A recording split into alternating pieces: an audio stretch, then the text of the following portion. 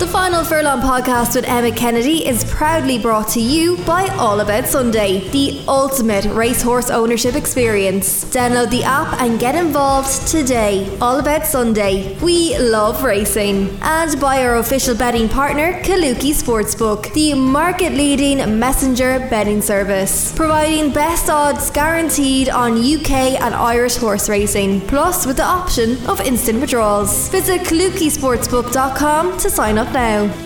And on a packed weekend of racing, which is of the highest calibre, let's bring in Rory Delargy and waste no time at all as we begin with Warwick in the 118, because Rory can't wait to get stuck into this mouth-watering action.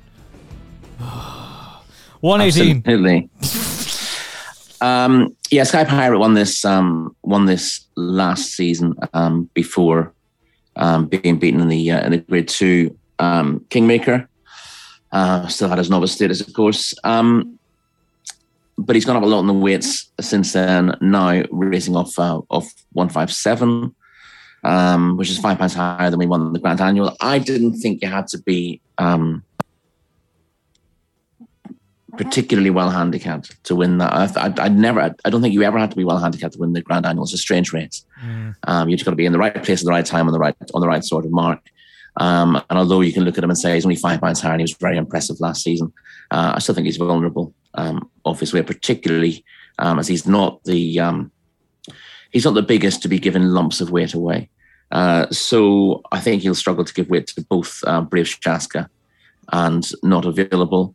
And I would have thought that Brave Shaska is going to start a pretty short-priced favourite here in the end.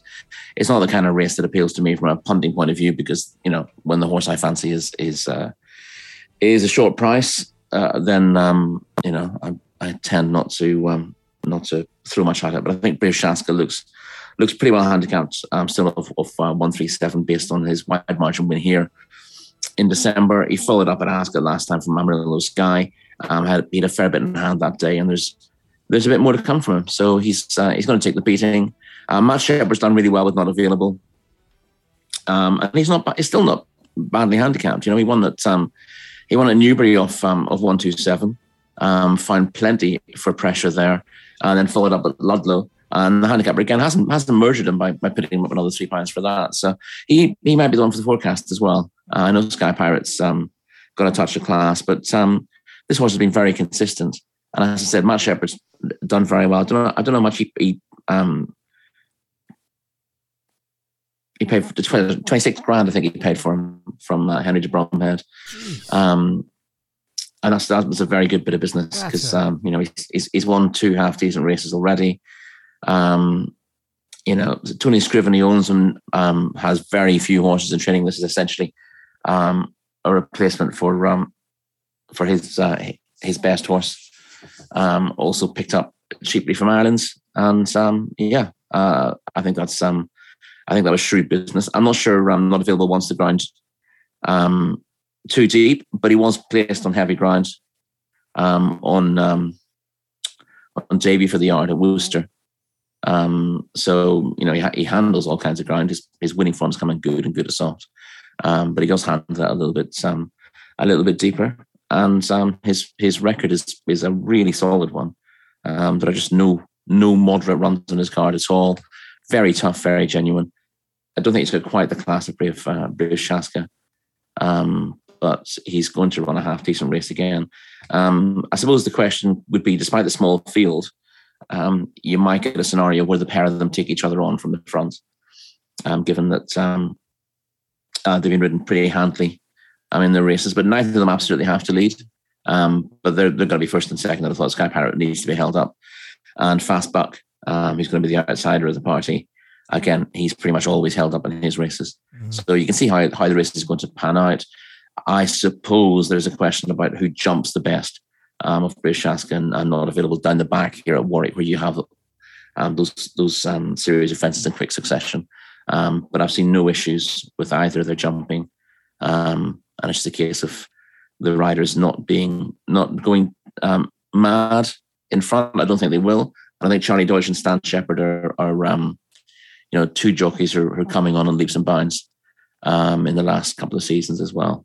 Both very talented as youngsters. not that easy making your way through as a young jockey in the UK. But Charlie Deutsch and Stan Shepherd have done a fair bit of maturing in the last year or two. And I'd be happy to have them on any horse I fancied. 135k for not available, 26k when he next enters the ring, and he's still only 7. That's a good piece of business. So Brave Seska, the one to beat, but he's too short right now, so hopefully he drifts. Speaking of short price favorite, by the way, that's a win-only market. Yay. The 150 is just the 5 runners, and the market is completely dominated by 300 through 5, who has been impressive, particularly since Exeter, Cheltenham and Doncaster. If he stands up, does he win? I'm not mad on 335. He's got just about the best claims in this race, conceding £5 to his rivals. And he might win again. I'd be quite, in a manner of speaking, I wouldn't mind him winning, because I'd be very keen to take him on in the National Hunt Chases where he's liable to go at Cheltenham. Because I don't think there's an awful lot of depth to the races he's been in so far. All small fields. He's got lots of wins on the board, but he's generally been allowed to do his own thing. And I thought his jumping at Doncaster last time was very ropey. He won it well in the end. But, he's a couple of his jumps were very iffy. Maybe he wasn't paying attention. He jumped okay in his previous start. But I had him down as one to take on in a bigger field and with stiffer fences. The problem you have here, of course, is it's not a much bigger field. Only 5 runners here. And,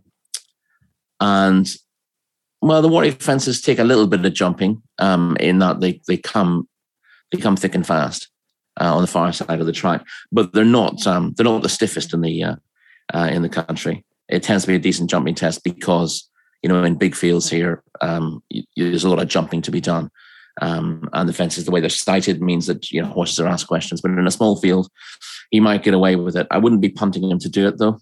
I don't think it deserves to be desperately short in the betting. But the tricky thing in taking him on is who you think the solid one is. Mint Condition's done well for Jenny Candlish, but I'm not absolutely convinced that he's going to be any better than he is over fences. He was a prolific hurdler, a real trier as well, but he's not massive.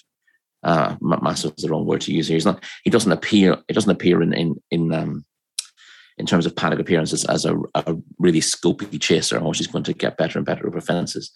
And I wonder whether he's just hitting his ceiling fairly quickly. I could see Mossy Fen surprising.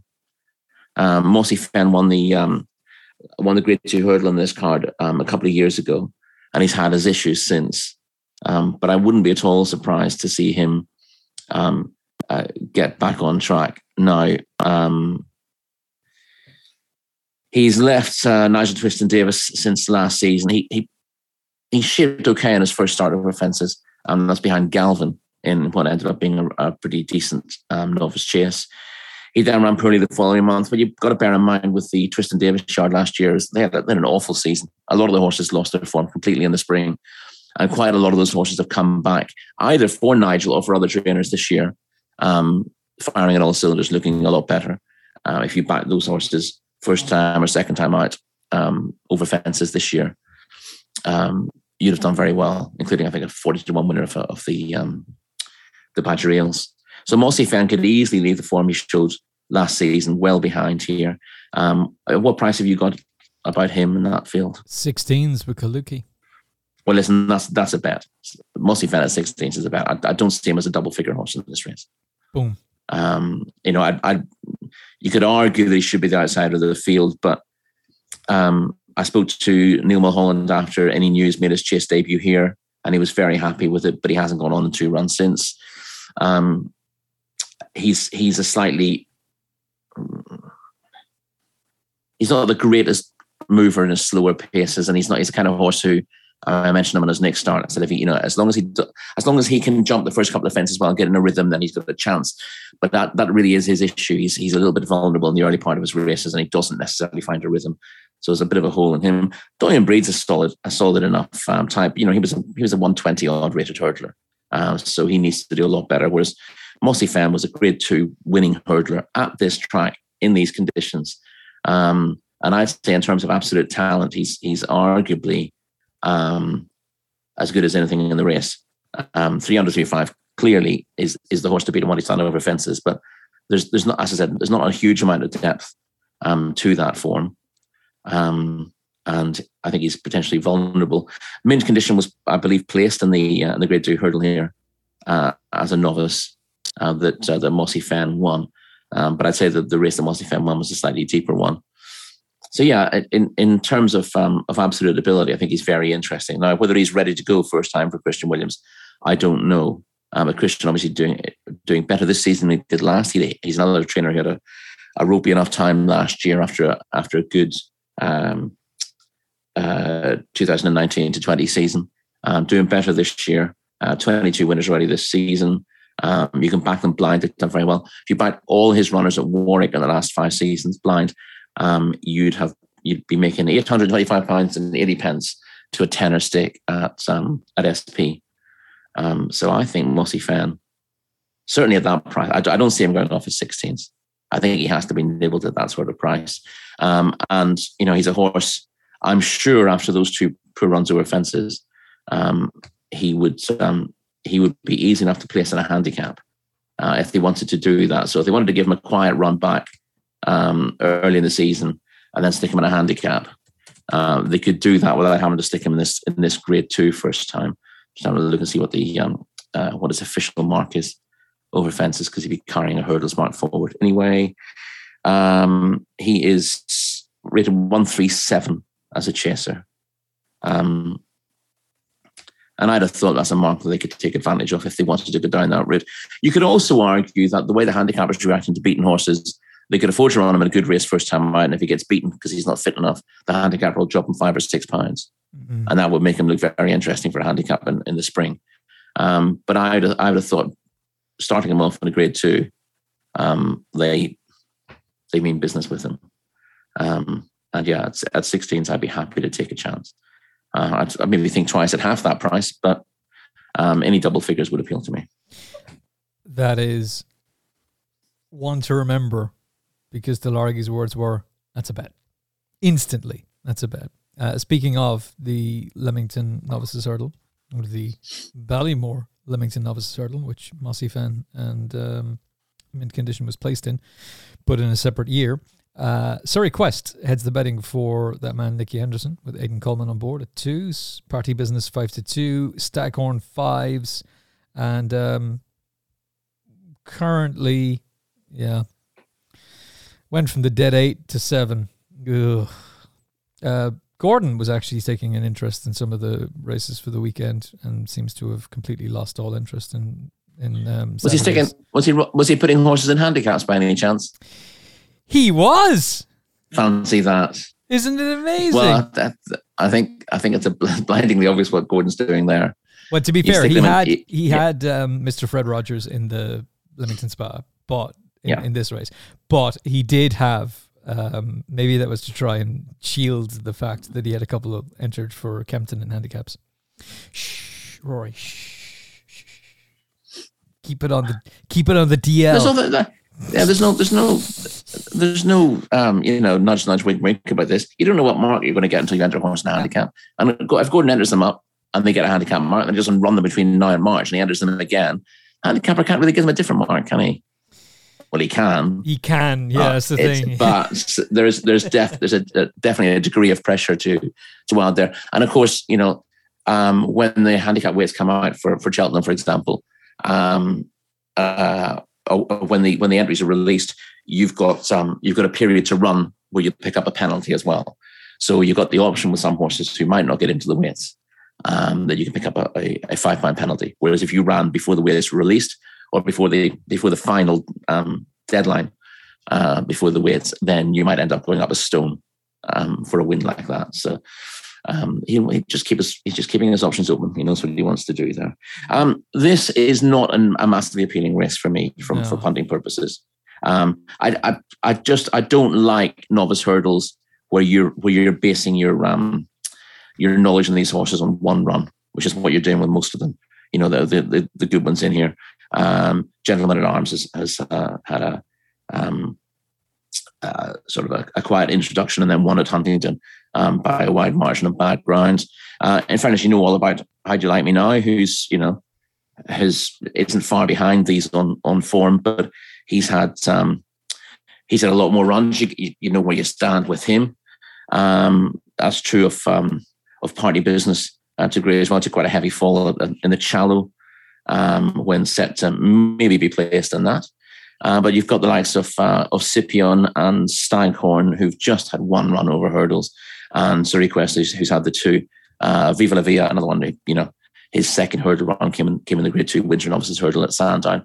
It's just impossible for someone like me to get an idea of what the what the limitations of these horses are, and that makes it really, really tough. Staghorn won an egg and spoon race at Hereford, for example, but he's a really likable front runner in the flat, and he's a very interesting one here. You don't see many running over the sticks for Archie Watson, or indeed in the Ardbeg colours.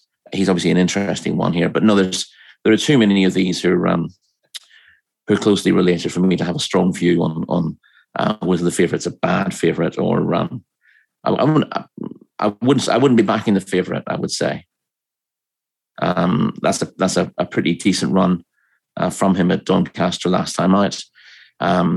He's a pretty straightforward sort, ridden by a 7-pound claimer last time out, and what you have to bear in mind there is that complicates things as well, because it's easy enough to say I was ridden by a 7-pound claimer, so with Aidan Coleman now on board, you'd expect a degree of improvement.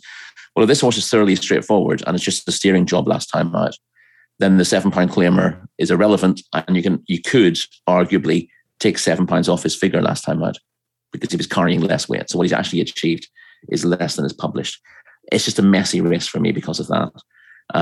It's also not been the easiest race to weigh up in the past, and I would happily leave it alone. Yeah, frankly, I will. It's produced good horses in the past, but it's not always produced. I mean, when Beekstein won this in 2019, he looked like he was an absolute monster. Mm-hmm. And Dan Skelton said, I'm not going to be tempted to run at Cheltenham. This horse is a chaser. He's going to be a really good chaser. I'm not going to be tempted to go to Cheltenham with him. I'm going to look after him. And I thought, this is going to be a superstar. He ran yesterday, Beekstein. And again, he finished very weakly and was beaten. And I don't think he's won a single race since he won this, despite the fact that he looks the business and his trainer thought the world of him. And that's how you have it. And again, having talked about Mossy Fen, he hasn't won since this race either. Whereas Willoughby Court, who didn't impress everyone when he won this in 2017, went on and won it at the Cheltenham Festival. So it's a race that's hard to analyse beforehand, and sometimes hard to get a handle on afterwards as well, because of the nature of the track at Warwick. So not a bad race on paper. You certainly want to tune in and watch it, and make your decisions for the future. I think it's a bad betting race for me. Yeah, I couldn't disagree with you. To be fair, those who will question you will say, well, the new one won this as well before going on to win at Cheltenham. But I think they're the exceptions that prove the rule. Yeah, the new one, if memory serves, was a pretty short priced favourite when he won it. And yes, it's a grade 2 hurdle in the middle of January. It's a perfect stepping stone for British hopes, because Willie Mullins has come across and spoiled the race for everyone else at times in between. It should be throwing up good horses, but it's not easy. We don't have a strong enough pattern of novice hurdles to be confident of how strong these races are before they're run. Yeah, we know how good you tend to need to be to win them, but that's how good you need to be on the day. A lot of horses are coming in on the back of one run when they will improve 15 to 20 pounds. Some horses will put up big performances before that and they'll improve not at all. And that's not easy to tell. If you go out and you see these horses in the parade ring every time they run, you get more of an impression. But of course, when the horses aren't running very often in the first place, it's difficult to do. That horse of Dan Skelton's I mentioned in the race. The horse that beat him at not Big Stand, his runner in this race. Oh, sorry. He ran in the Winter Novices Hurdle at Sandown last time out, and the horse that beat him that day had won a handicap in his previous start off a mark of 115 or something like that. And he ended up, he blew that race apart. He won by half the track. So that's not the easiest form to weigh up. And I'm saying it's the Winter Novices Hurdle. It might just be the same course and distance. So excuse me if I'm Winter Novices Hurdle. You're right. Yeah, Lossy Mouth. It was, yeah. Yeah. Right. Anyway, I'm with you. That's why I struggle. Skip. Hold your money, hold your dough, and move on. I'm delighted because the big danger in the 3 o'clock is gone, as far as I'm concerned. And that was Commodore, which is why don't do your in-depth study the night before, folks, and they all get withdrawn. So Jericho Rocco, how far does he win the 3 o'clock by? Well, I wouldn't like to be asked that question in that style, quite frankly, because it rather stops me from getting involved. This is a good punting race, and always has been. It's a thorough test, but you've also to win this contest, you've got to have the tool to lie up as well. And we had a nice little touch on this a couple of years ago, didn't we? Yes, we did. Although it was very annoying because I was massively keen on the winner when he ran in the Welsh National, Milan's Bar, and he's a massive price for the Welsh National. And then he got left. He just gets there. I think they had a false start, didn't they? Yeah. And then he was left. He was an out front runner. He wanted to lead. He wasn't able to get away in terms, and his race was run. The only worry about him coming out was winning that. That was 2 in a row, by the way, because we had won for Arthur the previous year. That's right. I had as my bet of the season in the Welsh National. Of course, he's missed that, and then come here instead and bolted up, and then bolted up in the Grand National as well. So it's a race where always the right horse is not necessarily the right races. Is how that one's gone. So you don't need to be a front runner, but you do need to be able to hold a good position, and it's always worth checking out the potential pace in the race before you do anything else in there. And we're not overloaded with front runners here. Chirico Vallis, he's a regular front runner, and he's one of those who's liable to be handy. He won last time out. That's going back to October, and it was on quick ground. That's a little bit of a question for him. He does handle softer ground. He was a winner he was beaten fairly narrowly on heavy ground at Bangor last season. Eclair Surf might go forward for Tom Bellamy and Emma Lavelle. Needs to jump better than he has this season if he's going to do that. Fowler first time out at Bangor, and again made mistakes at Chepstow last time out in the Welsh National Trial. So it's like question marks about him, but these are the obvious pace angles, as I'm saying, in the race. Jericho Rock is not going to be far off the pace, is he? I mean, he's an obvious contender. Stayed the 3.25 miles perfectly well when second in the Mandarin last time out, and that's he's shown a pattern of improvement through his races. I'm quite interested to see how David Pipe's horse gets on in the North Yorkshire National today, because that horse was put in at 11-8 for that race, and then drifted to 5-1 in the morning. Whoa. Which is a hell of a drift, and I'm not entirely sure what to make of that. That was a horse with a similar profile to Jericho Rock. City Ishmael, yeah. So I don't know what the marked drift there is all about. Winner at market racing in the Lincolnshire National.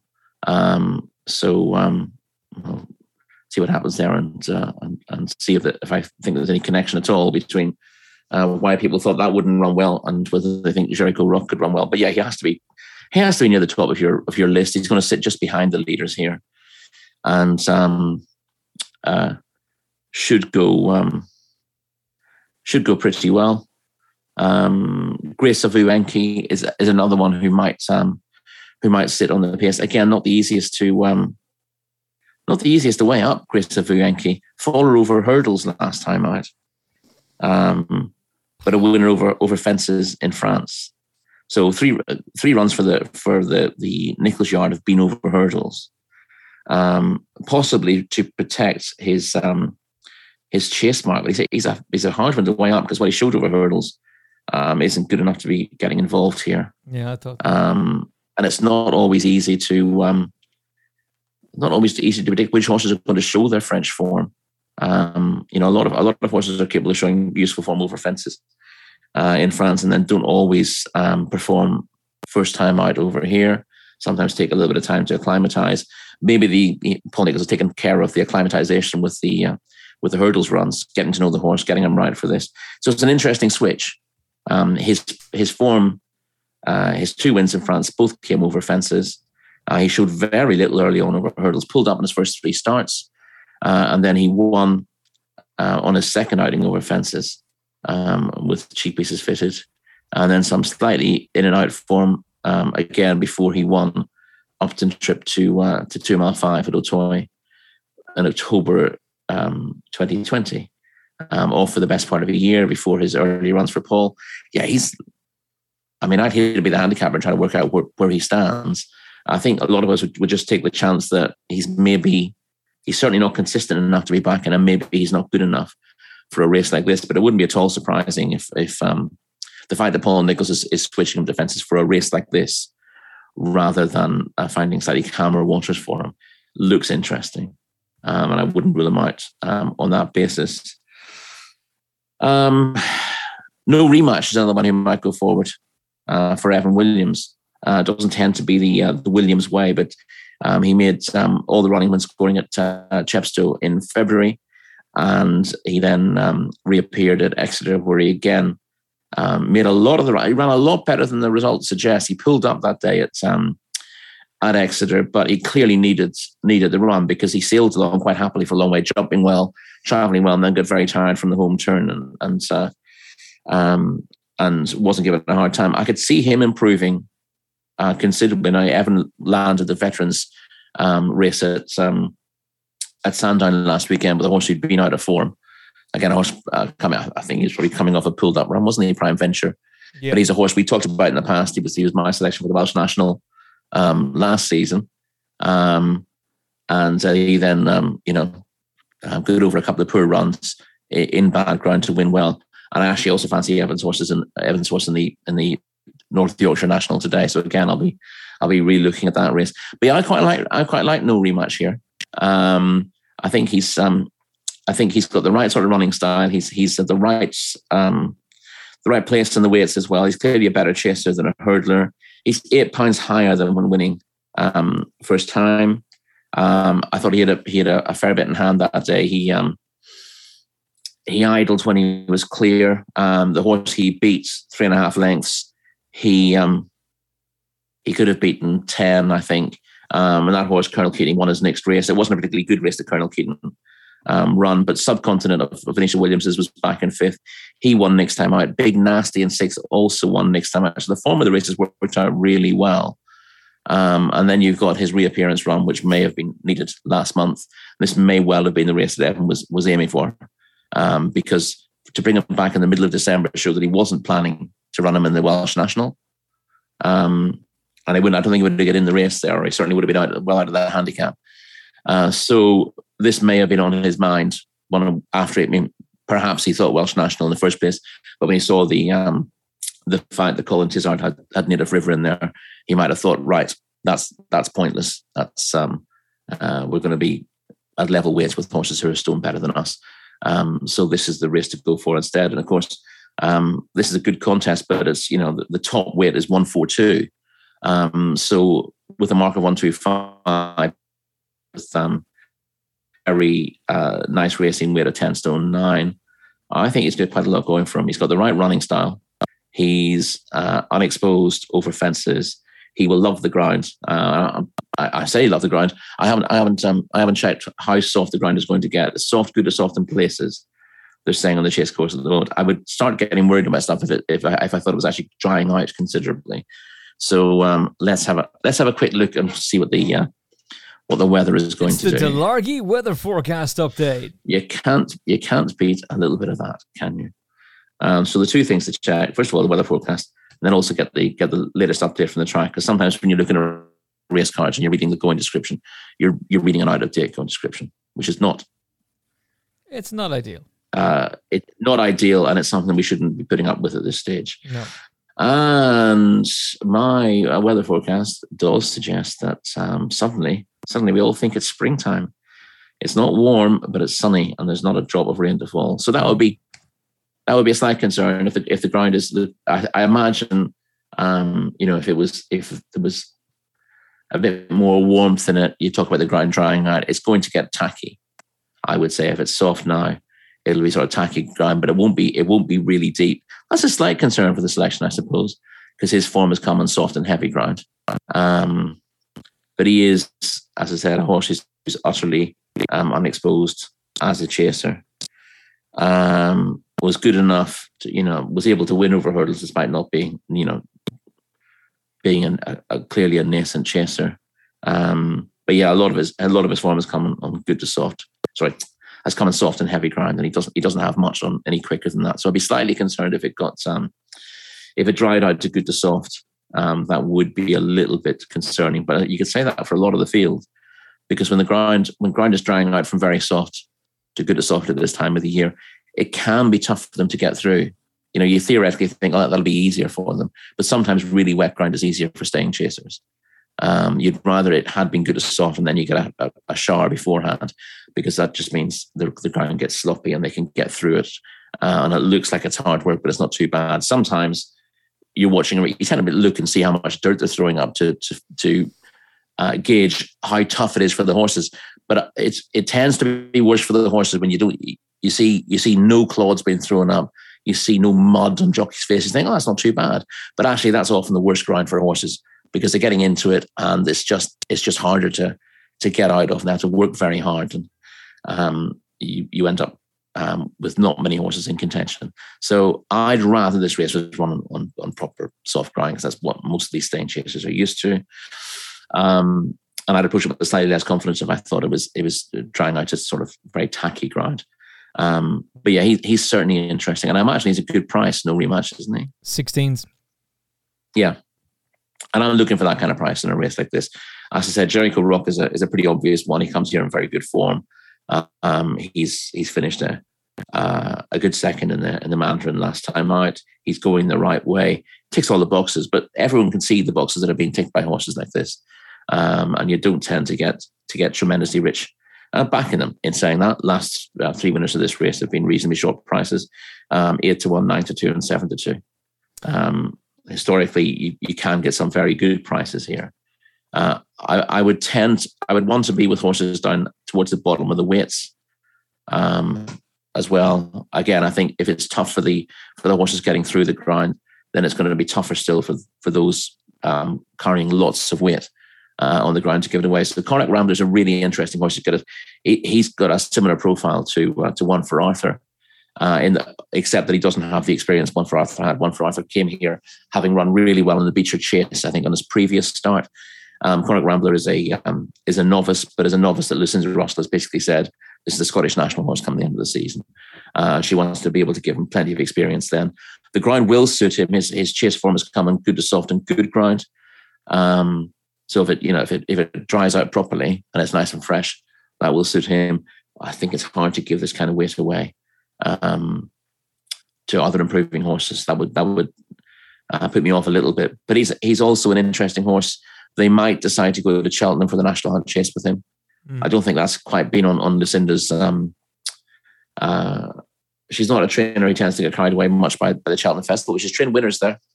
And this horse would appeal in something like the National Hunt Chase. And this will, he should have the stamina for it. Although, if you just judge him by what is his sire and dam sire did, you'd be slightly concerned about his stamina. He's by Jeremy, whose best form is around 7 furlongs or a mile. And out of a four stars all-star mare, 4 stars all-star, of course, the only US trained winner of the Irish 2,000 guineas.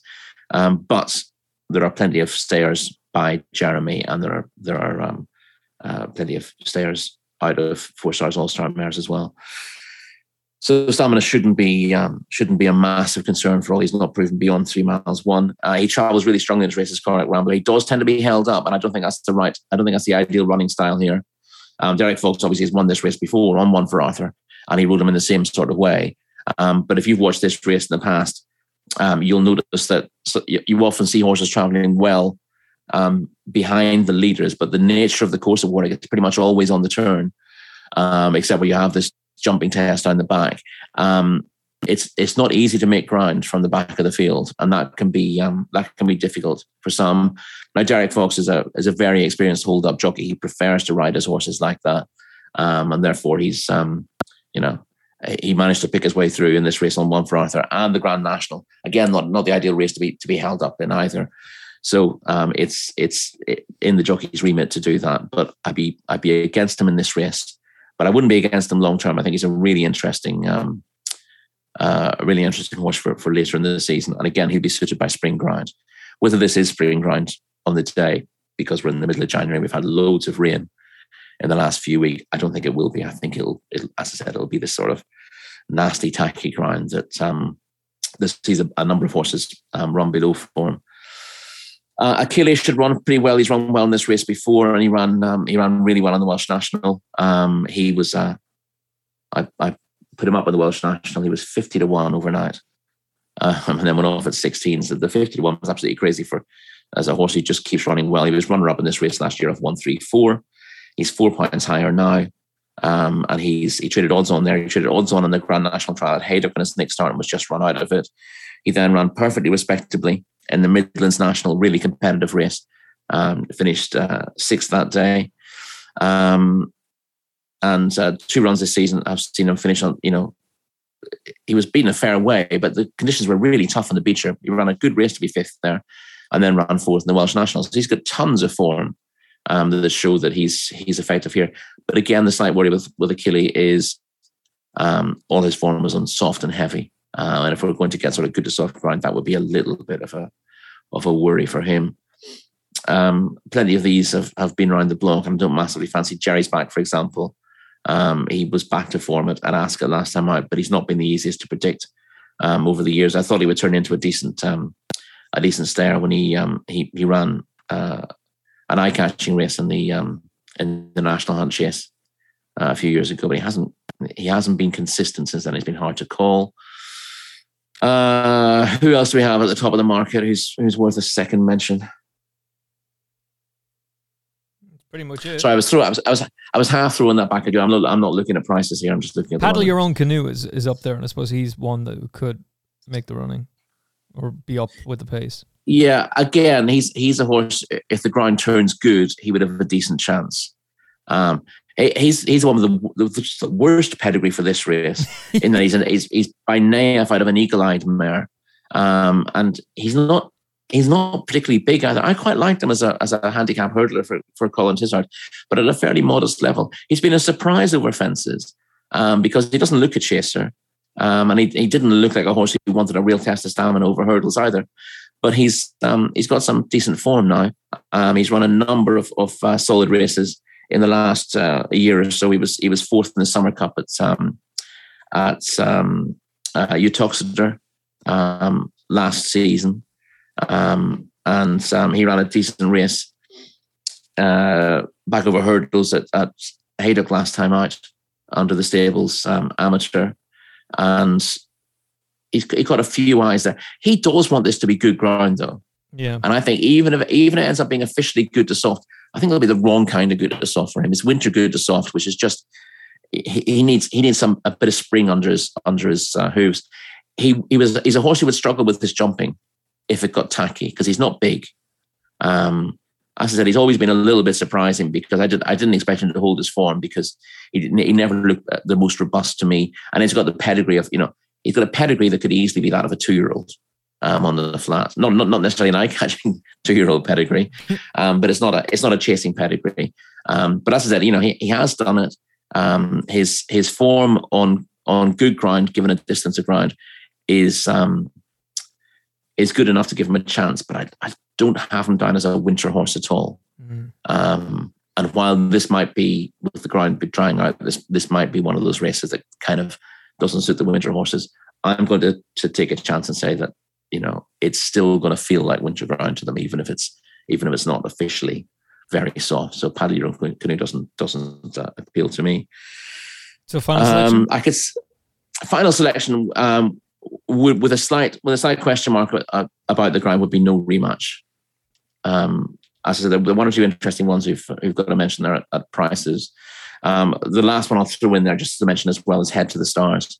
Not the easiest horse to predict. Tends to be a little. He's out. Head to the Stars, is he? I think so. I think they've taken him out. Let me confirm it for you. As Turf Tracks give us an update. Oh, maybe he's still in. That's strange. He's not listed as a non-runner with me, and number of firms have just ditched him. I've taken him out, but yeah, keep on going. He's still in for now. Yeah, listen, he's a hard horse to predict, but he comes from a yard in tremendous form. Henry Daly's having a tremendous season, and I hope he continues it today because I backed one of his at 25-1 late on at Bangor today, from the same family as Head to the Stars as well, actually.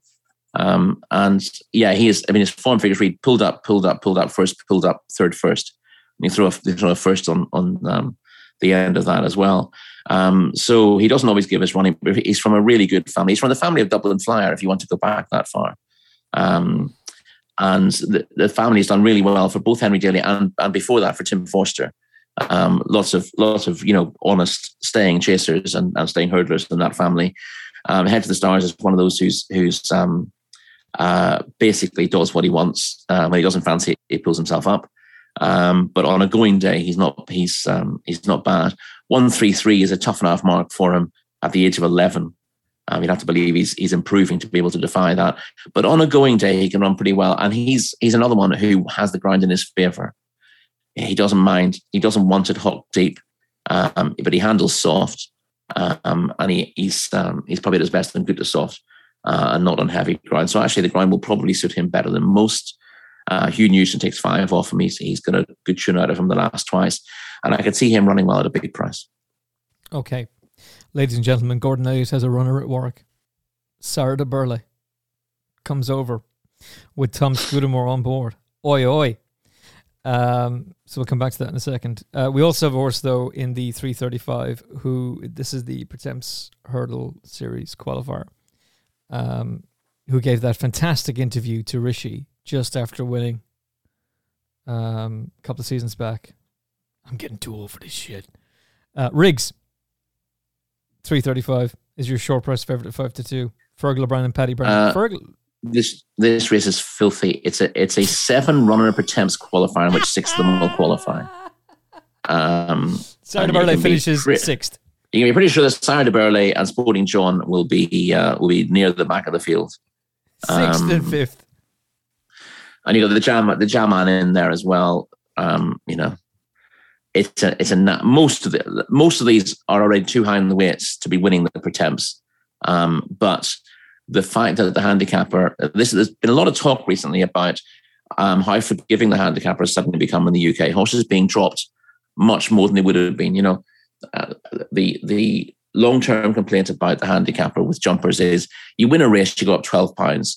You then get beaten and you come down £2 or £1 or not at all. So if you're showing that you're not quite good enough to win off your new mark, it takes 5 or 6 runs for you to get close to the mark you run before. And now horses are being dropped 5, 6, 7, £8 for a single run.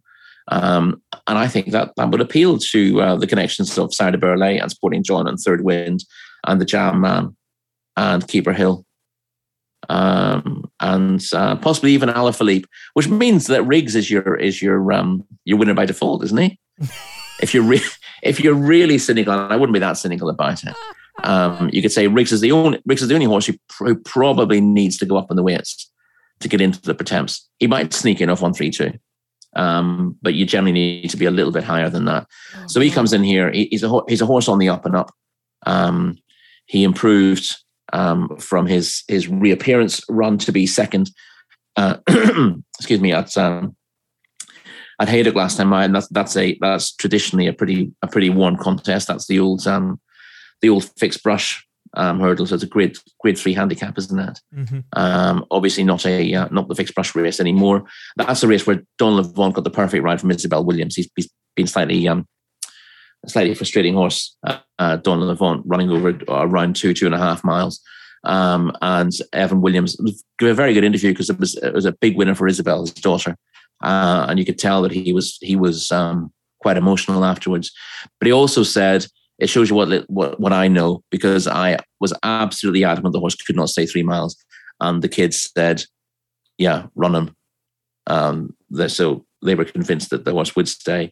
Evan thought 3 miles, never in a month of Sundays, and he ended up getting it done. But it helped that the others got themselves in a battle beforehand, and Don Levant was dropped out and was able to come late off through a collapsing pace to win that. So it's a pretty. They weren't crawling at the end of it, and it wasn't run. The pace wasn't absolutely suicidal. But what happened was, Riggs and Bass Rock, Stony Mountain, they were involved in a fight to win the race essentially, and Don Levant has crept into it from off the pace and used his superior finishing speed to do them all. It was a very big run from Riggs.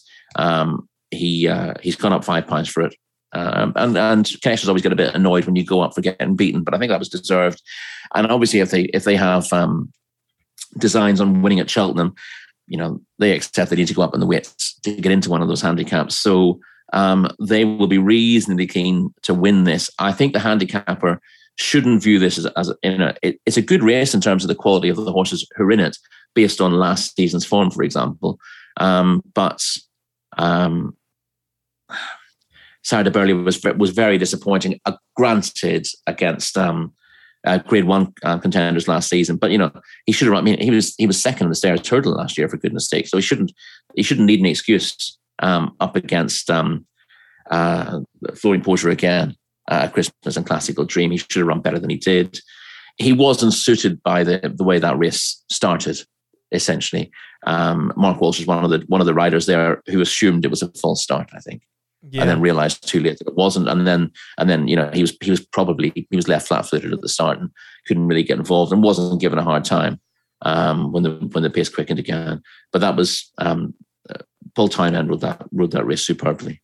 I still have that image of Danny Mullins looking at the starter with the dagger. Not just looking. Yeah, I heard. I think it was Ruby mentioned it, that whenever in the Stewards' Inquiry they asked Danny Mullins what his view was, and he said, the video recording is self-explanatory. But in fairness, you keep looking at replay of that race, and it's clear. I thought that's a clear false start, but actually, you see that the starter has decided to let them go, and as he's made the movement to drop his flag and let the tape go, that's when Classical Dream has jumped forward. But the starter had already decided to let them go. That's the thing. Mm. And when I looked at it in the first place, it looked to me as if Classical Dream has lunged forward and the starter thought, sod it, that'll do. Which should be a false start. But actually, he's oblivious to it because he's turning away to let them go. And if he'd let them go a tenth of a second sooner, that would have been very clear. But because it was just on that moment where there's a tiny gap between his decision to press the button to let them go and the actual and what happened at the start happening, I can see why the others were not happy about it. But that's by the by, and it's not relevant to this race. Sarah Burley. I think we're done. I think we're done, really. I think Riggs wins by default is the quote of arguably the day. Yeah, listen, I don't want to be the guy who says, it's all bent. 6 of them, they can just stroll around and do what they like. The views of Rory Larky are not necessarily those of the final furlong. Riggs has got the most likeable profile in the race in terms of his last two runs. His 2 runs this season, he's got the best form of the weights. Yep, and that gives him a winner's chance. A lot of these, on their best form, are better than him, but there are question marks over pretty much all of them. Although in fairness, the Jam Man ran a cracker last time out. Off a mark of 141 at Navan. Riggs wins by default, Rory. We've got 216 winners and we're heading to Kempton. All right, let's you get yourself a cup of water there as I say this. Kaluki, who we're quoting prices from today and who will be very, very fair with you. You can open your account with them if you have not yet. You can also see them in person at Kempton and indeed at Warwick as well. They've got pitches all around the country. But if you sign up now, your account application will be approved within minutes and you get a sign-up bonus with a matched bet of £25. You get immediate interaction with experienced traders and they're offering betting on all sports, including the NFL, which I absolutely love. Premier League, of course, as well, but our favourite sport, horse racing. And there are zilch casino facilities. They could have them. They're frighteningly easy for sportsbooks to have. No, they don't want to deal with that kind of stuff. So instant withdrawals, you're not waiting around for a couple of days to get your cash. If you can deposit the money straight away, their view is, well, you should get it straight away. So you do, and you can check them out on Twitter for their daily price boots, which is KALOOKIOR. That is them on Twitter, at KalukiOr. And again, you will see them over the weekend if you are out and about. We're also brought to you by All About Sunday. Kaluki, our official betting partner. All About Sunday, our official syndicate. Oh, the high hopes we had at Cork. The wheels did not spin, as Jamie Cott told us with Scarlet Witch. And he warned us beforehand as well. So, oh well. When I pulled the curtains open in the Ballincollig apartment, I just went, oh, crap. Anyway, we'll get our win. And you can be part of it because Sunday is the new form of racehorse ownership where anybody can get involved for a fraction of the cost. All About Sunday's aim is to bring you closer to racehorse ownership and to racing through data and performance analysis with their groundbreaking app, which I can testify is absolutely outstanding. You can watch exclusive content, exclusive videos. You can get expert data, speed analysis, performance data, all about how your horse is working, when your horse is working, and live reactions from the course as well. It's sensational stuff. Sign up now. Sunday, you can buy as many or as little as you like. Sometimes you're restricted to the amount of shares that go on sale, but check all that out. Allaboutsunday.com. If you want to become involved in racehorse ownership, if you want to know more about racehorse ownership, if you want to know more about our sport, this is the way to do it. Join a syndicate, become involved, allaboutsunday.com, the official syndicate partner of the Final Furlong podcast, and we will have our day with Scarlet Witch as we switch to Kempton. So, Rory, this brings us to the 132, where Champagne Court with Jeremy Scott, is your favourite. Capatoy, 3s, and Foxborough 72. Briefly, let's hit them hard. Let's rally through these Kempton races fast. Who's the winner, or do you not care? I would prefer Foxborough in this contest, with Angus Chileta taking £5 off him. He's fairly handicapped. He was back to form last time out. Robert Wolford had a slow start to the season, but his horses have been running a lot better recently. I very much like the race he ran in at Newbury last season. He only finished 5th of a mark of 125, but that form's worked out really well. Editor de Geet won that, and is now being considered a champion chaser by Connections, having won a couple of handicaps at Cheltenham this season. Are you being serious? Well, yeah. I think he's given an entry in the champion chase, isn't he? Editor de Geet. I'm sure they won the champion chase before with a horse who was considered to have no chance at the start of the season. So in the same sense, why not do it twice? Yeah. So that's what I mean. Yeah, it's exactly the same connection. So he's a winner of 147 last time out, improving on what he'd done before. So he's just thriving. It's only one champion chase. So why not? So he was rated 125. He had the same rating as Foxborough when beating him 14 lengths last year. Foxborough down to 118 now. Editor Geet's up to 150, high 150s. So it shows you the task that he faced there, and he's got better with each run this season. His win Canton second last night. He should have won that race. He would have won if he pinged the last, but he made quite a bad mistake when looking like he was going to win, and was beaten half a length in the end. I think he will. I think he will take the beating here. With Angus later taking 5 off his back, cheek pieces seemed to help them concentrate last time out to a degree. It's a tight race. You can make a case for a few of these. I thought Champagne Court was vulnerable up £4 for extra. He didn't have much in hand that day. He's also pretty exposed as a chaser. I know Jeremy Scott's back in form. Again, he had a very quiet autumn and then bounced back to form in December, and his horses have been running very well since that. And you can make a case for most of the field. But I thought Foxborough looked pretty well handicapped, not badly weighted. And Robert Walford's one of those trainers that people don't pay much attention to. So I think he's the one to be with. 8s. 205 Kempton is the Silvio Conti chase. Mr. Fisher, this has become a disappointing race in fairness. Down to 4, so obviously win only. Mr. Fisher heads the betting. Then Rouge Vif, Eldorado Allen, good old Defi de Soy.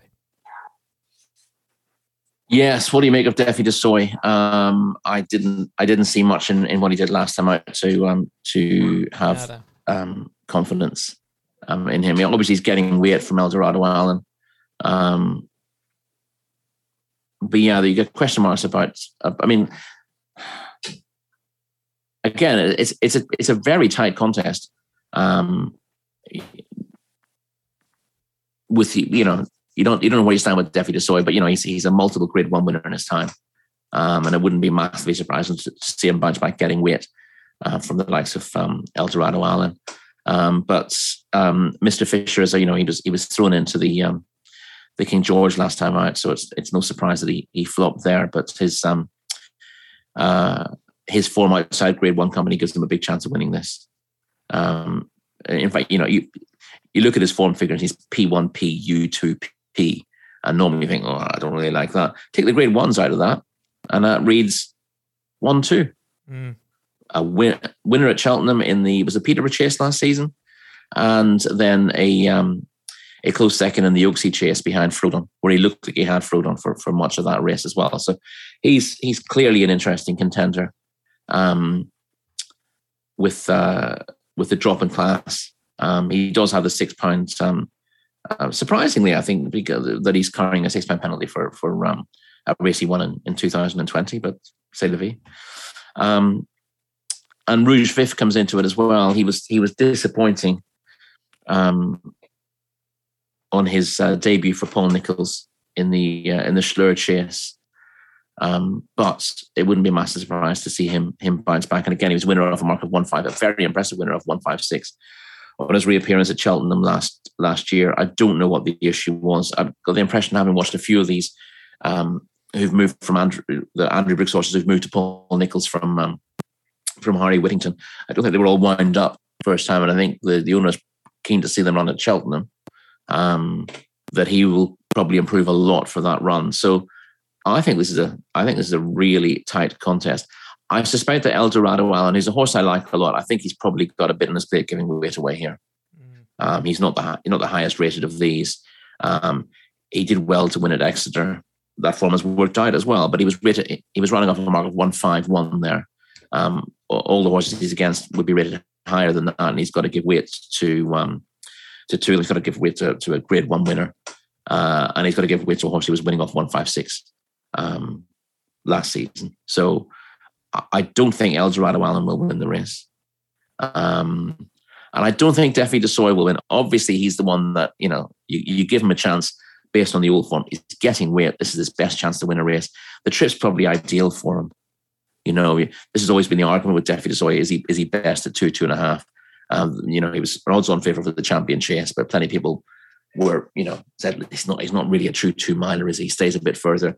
This is the right trip for him, but based on what he showed in the 1965 chase, you'd be concerned. That obviously was his first run since January, and he hasn't really seen a race out since winning the Clarence House chase at Ascot. He was really impressive as well when he won that.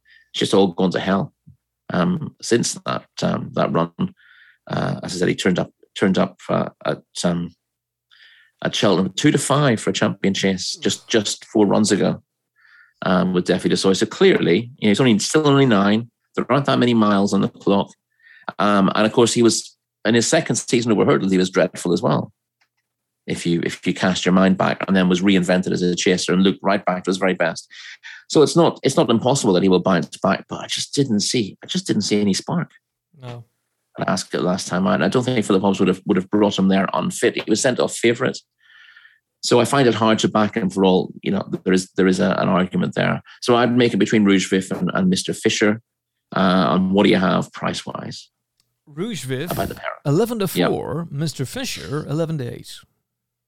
Ooh, yeah, 11. Okay, 11-8 skinny enough, I suppose, for Mr. Fisher. As I pointed out, the case is pretty clear.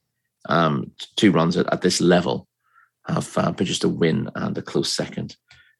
So his chances is clear enough. But 11-8 short. I think I'd probably end up in that scenario with Rouge Vif by default.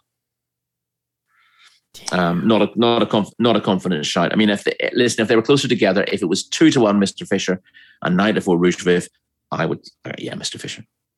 I prefer Mr. Fisher of the two, but 11-8 versus 11-4 swings me towards the bigger price of the two. Would this be the first Brooks horse to win this season for Paul Nicholls? For Nicholls, I have a feeling it would be. Quite possibly. Yeah, I mean, we can look through the. We'll have it from horses if you like, but yeah. I don't. Yeah, that's not how my brain works. I'm either aware of it straight away, or I don't. I could easily be missing something blindingly obvious, but I don't think so. Yeah, because a lot of people thought, Paul Nicholls is so much better than Harry Whittington. Very harsh on Harry Whittington. Yep. He got those horses in the first place because he was winning races other trainers wouldn't win, and he was showing himself to be a very, very capable young trainer, very good placer of his horses. And then he just had a moderate year last year.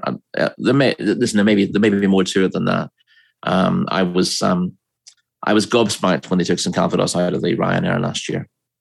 He basically laid the horse out all year for one race, and they took it out in the day because of the ground. And the ground was what? Perfect. Exactly. Yeah, I just thought that was maybe that was it, the straw that broke the camel's back there, and maybe there was more to it than that. Maybe it's the owner's decision. I don't know. I just thought it was a very strange decision at the time, and obviously those horses are now with Paul Nicholls.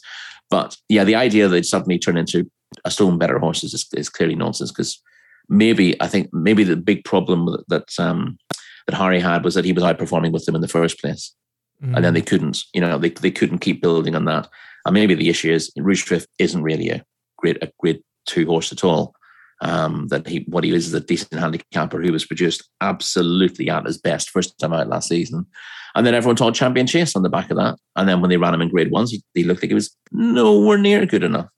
And that might not be, the trainer wasn't good enough to get him to step up. The trainer just did too well, getting him to win easily in a handicap on his reappearance, and is then punished for getting horses who are not graded horses to run above themselves. Don't know. But again, that's by the by. Let's crack on. Maybe Case and Andrew Brooks should have had a word with Jared Sullivan. Oh, wait. Paul Nicholls just heard that. He's not. I'm not making negative comments about either trainer here. Just no, the easy assumption that small trainer to big trainer is going to get you better results immediately. Nonsense. Is off. It's a facile argument, isn't it? Nonsense. Right. Big race of the day, Kempton, is the Lanzarote handicap hurdle where Marie's Rock. I remember Marie's Rock going through the ring at Goodwood and them turning down 700k. Going, nah, we don't need that. And Rishi Prasad asking me the next day about it and going, do you think that they should have taken that? I was like, nah, not at all. No, it's all good. It's all good, son. Oh, dearie me. Anyway, they lightly raced for Nicky. Very lightly raced. And he's head of the betting. That man, Paul Nicholls, has the second favourite. So it's 9-2, Marie's Rock.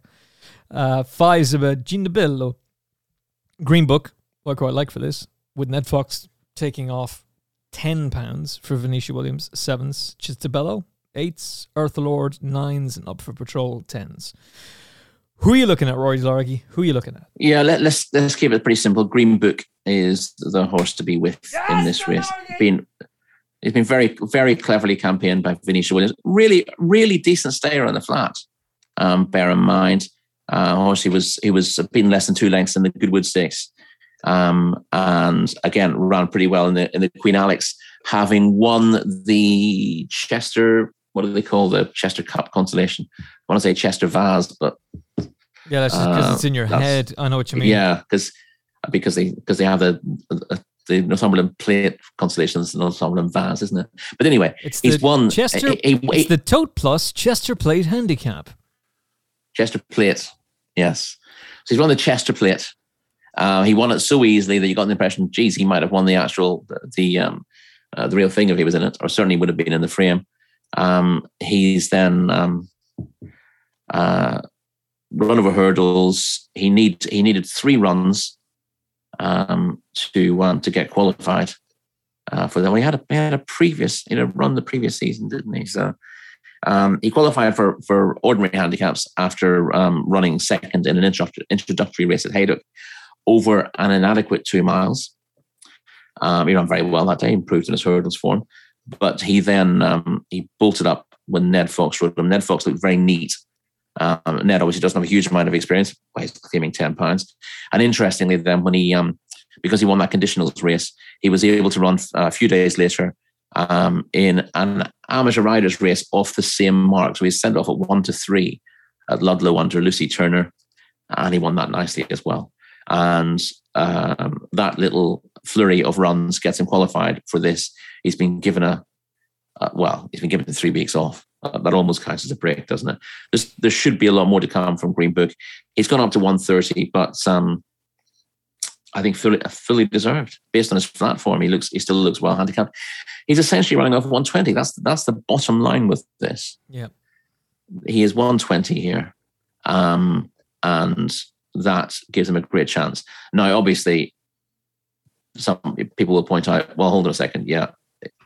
If you're going to say he's 120 here, then you have to admit he was winning off 112 at Haydock and December. Absolutely. And he won that with his head in his chest.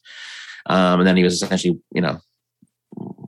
117 or whatever. Lucy Turner was claiming 3. She would claim more in open company. That was the female amateur riders jockey. So you have different claims. So you got to bear that in mind. But yes, he's looked well ahead of his mark. This is 2 mile 5 should be absolutely his trip.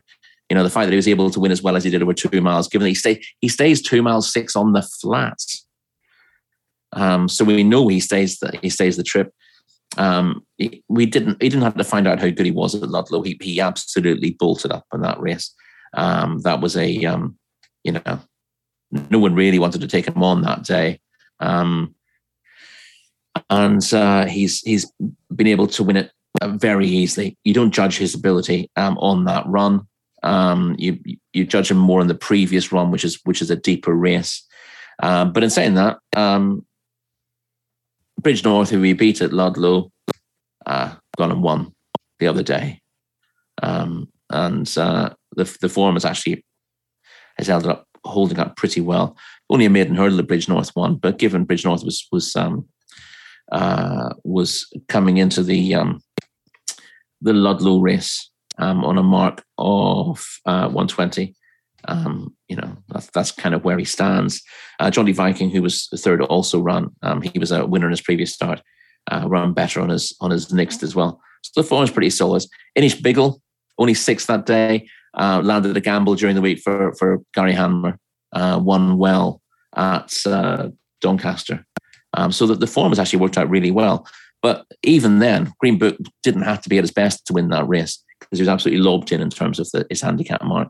And this will be his first proper test at a staying trip over hurdles, and I think he will improve for it. So I don't really care that there are 20 runners in the race. He just has too much in his favour. He's also got, again, in a big field at Kempton, you don't want to be coming off the back of the field. You don't necessarily want to be making all the running, although previous winners have done.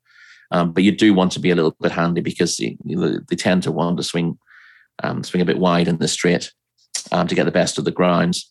And if you're handy, you're better placed to take advantage of the ground. You don't want to have to be switching behind horses to come for a run because you end up you end up switching on the slowest turf by definition. That's easier come the spring when the going is good all round. But when there is dig in the ground at Kempton, good soft in places, again, similar going description to Warwick, they will be coming wide in the finish to get the best of the ground. And in order to get there, you do want to be fairly handy. And his ability to lead or to race just on the pace is a big plus for him. Quinta Demar should run well as well. He's not exposed. He's not exposed. That's 2 16-1 shots, an 8-1 shot, and a 7-1 shot. Happy days. Last race at Kempton is the 3:15 for us anyway that we're going to cover. Any interest, Rory? Not an awful lot of interest in this, just because it's hard to get a handle in Caribbean Boy. I'm not a massive fan of his. But there are plenty out there. I think he's very well handicapped of 145 now. But I'm half inclined to take him on, but I'm not particularly impressed by the opposition. There's nothing that I really want to latch onto, so it's a race I'm happy to leave alone. Yeah, I was the same actually. The only other race then of interest is the Skybet Moscow Flyer. There's a problem though. We don't have problem with it in that it's on Sunday, and yes, so. I think it's a race where why don't you read out the interesting runners and then we'll say bye-bye. Hawaii game for Willie Mullins. Henry de Bromhead's Gilly Billy. Gringo de Bell, I mean, we already know that horse went over for a sightseer in the UK, so I don't really see the point in mentioning him. And the other one then is Dicer Domino for Willie Mullins as well. So it's basically the Willie Mullins show with a bit of Henry de Bromhead sprinkled in. Yeah, Dicer Dynamo would be the obvious one in the race. He's unbeaten under rules, and he put up a visually very impressive performance when winning a maiden hurdle first time out by 19 lengths in a good time, and that makes him just about the horse to beat. Strictly speaking, Gringo Dobrell's third in the Challow gives him similar claims.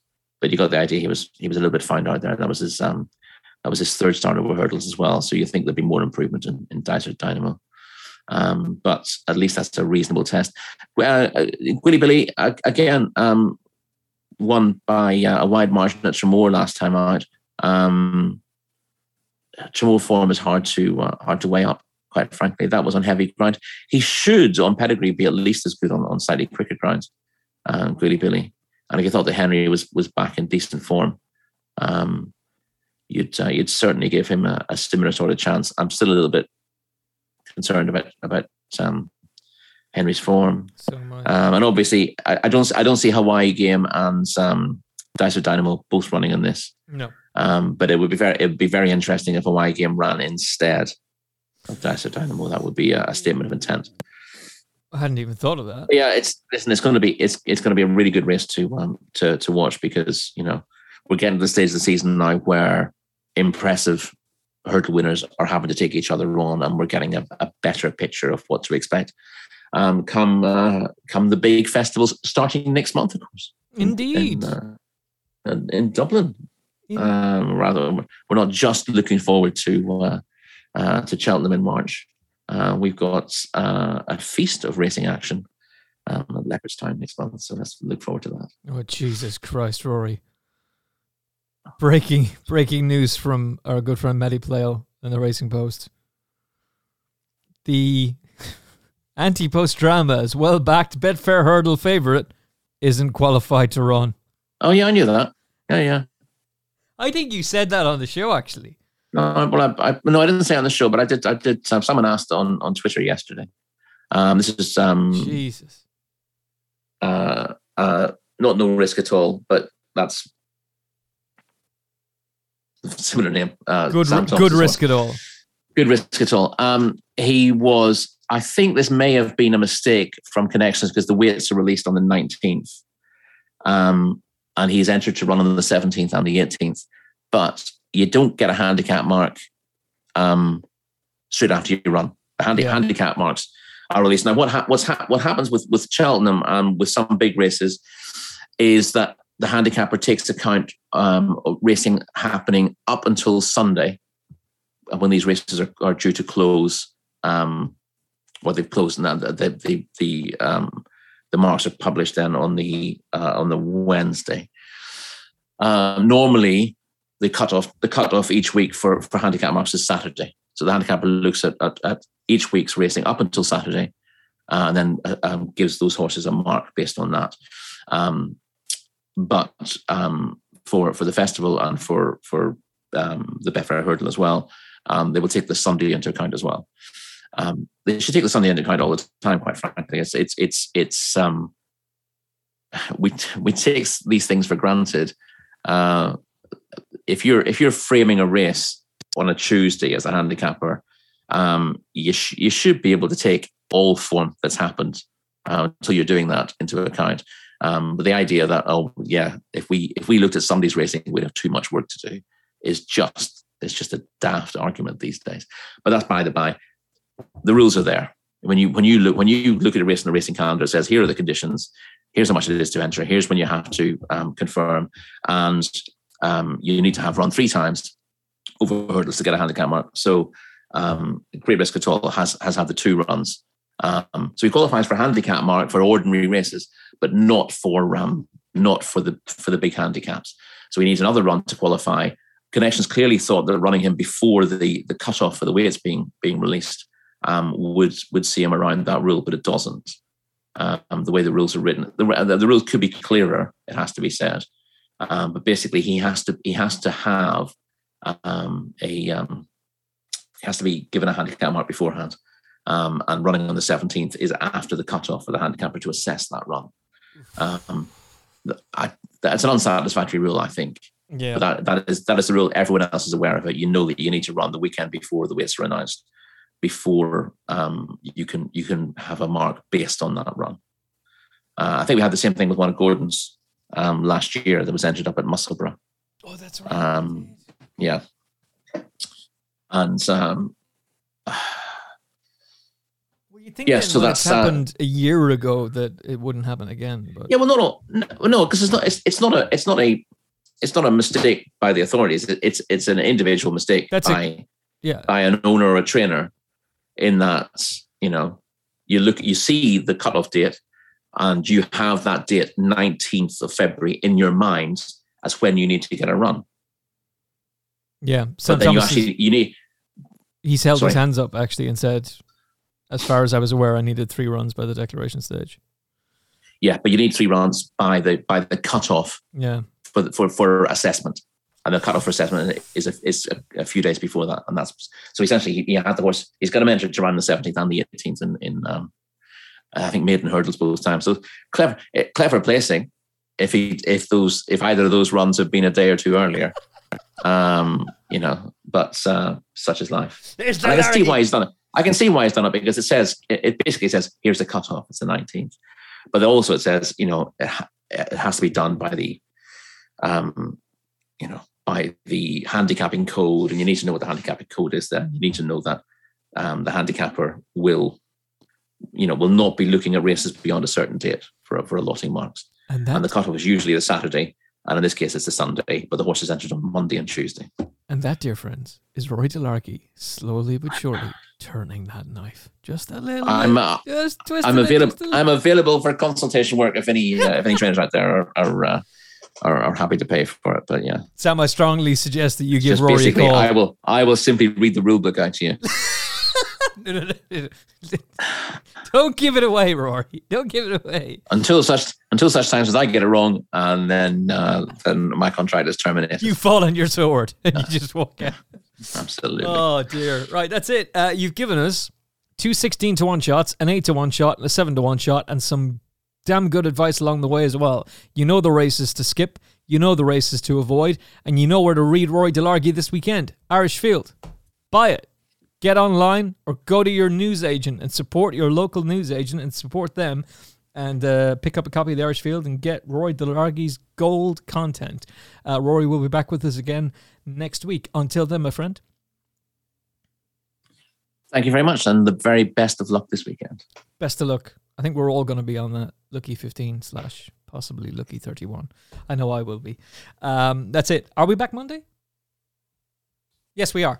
And of course, Thursday with Rory, and I think we have a special show in between as well. So until then, and we got that show with Lorna Fowler to drop as well. Oh, by the way, Rory?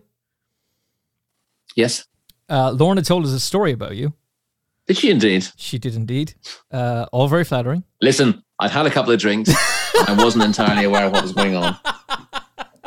Let's just leave it there. But she's also cordially invited the Final Furlong podcast team, me, to the stable /stud. So shout out to Harry, who listens to the show every single week. And good man, Harry. Every time it comes out. So that's Lorna's good husband and the man who takes care of the breeding side of things. But you'll hear that special with Lorna in the coming days. But yeah, a bit of a Delargy story in there as well. Just to point out, Lorna's also involved in the breeding side of things. When Harry wants another child, he does have to ask permission. Just in case you're wondering there. And that's Rory's invitation. Extended even stronger, actually, because Lorna's actually got a good sense of humor and doesn't take marvelous as well, doesn't take life too seriously, except for when it's training. And she talks all about that as well, and how active she gets, and how excited she gets, and how down she gets if a horse gets beaten, and how she questions herself, and even questions herself when a horse wins. It's a fascinating interview. So she takes it very seriously. There's no messing around here. No. She's a fine trainer of horses, Lorna. Yeah, and she could have stayed in the world of broadcasting if she wanted to. So all of that and more. Easier money all round, yeah. Exactly. All that and plenty more to come from Lorna. I did ask her about the estate that she lives in, because it's one of these beautiful old British estates in Ireland. And before I could even get the line in, she said, yeah, but try heating. Yeah. Boom! Fantastic. So you'll hear that special over the weekend. We got the Gay Kellaway special to come your way. I should have prompted you to ask her about a particular story there regarding the house. Oh, okay. But there you go. Well, she's she might have given it in conversation anyway. But yes, you may very well hear it anyway. But also Lorna's coming on again, so you can be on for that one. If she didn't use the word banjaxed, then yeah, you haven't got the best story. Banjax may have been thrown around, but you'll have to listen to find out. One of the finest words in the English language. Banjax. Oh, it's a brilliant word. So just click follow. I think it's follow on Apple Podcasts now as well, because I've ported over completely to Spotify, because you should be listening on Spotify. But most of our listeners do listen on Apple Podcasts, but I think it's follow on both. So just click there and you'll get the notification when the show comes out, just like this one. And if you haven't listened to our bumper special, which is literally about bumper horses, with David O'Farrell and Paul Ferguson, then I strongly suggest that you do some gold info in there and some great insight about horses to follow, not just at the highest level, but also winners in waiting to hit the track very, very soon. Right, that's it from Rory, from me. Thank you so much for listening. Appreciate the support. We'll talk to you again very, very soon. Take care. God bless. The Final Furlong podcast is proudly brought to you by All About Sunday, the ultimate racehorse ownership experience. Download the app and get involved today. All About Sunday. We love racing. And by our official betting partner, Kaluki Sportsbook, the market-leading messenger betting service, providing best odds guaranteed on UK and Irish horse racing, plus with the option of instant withdrawals. Visit KalukiSportsbook.com to sign up now.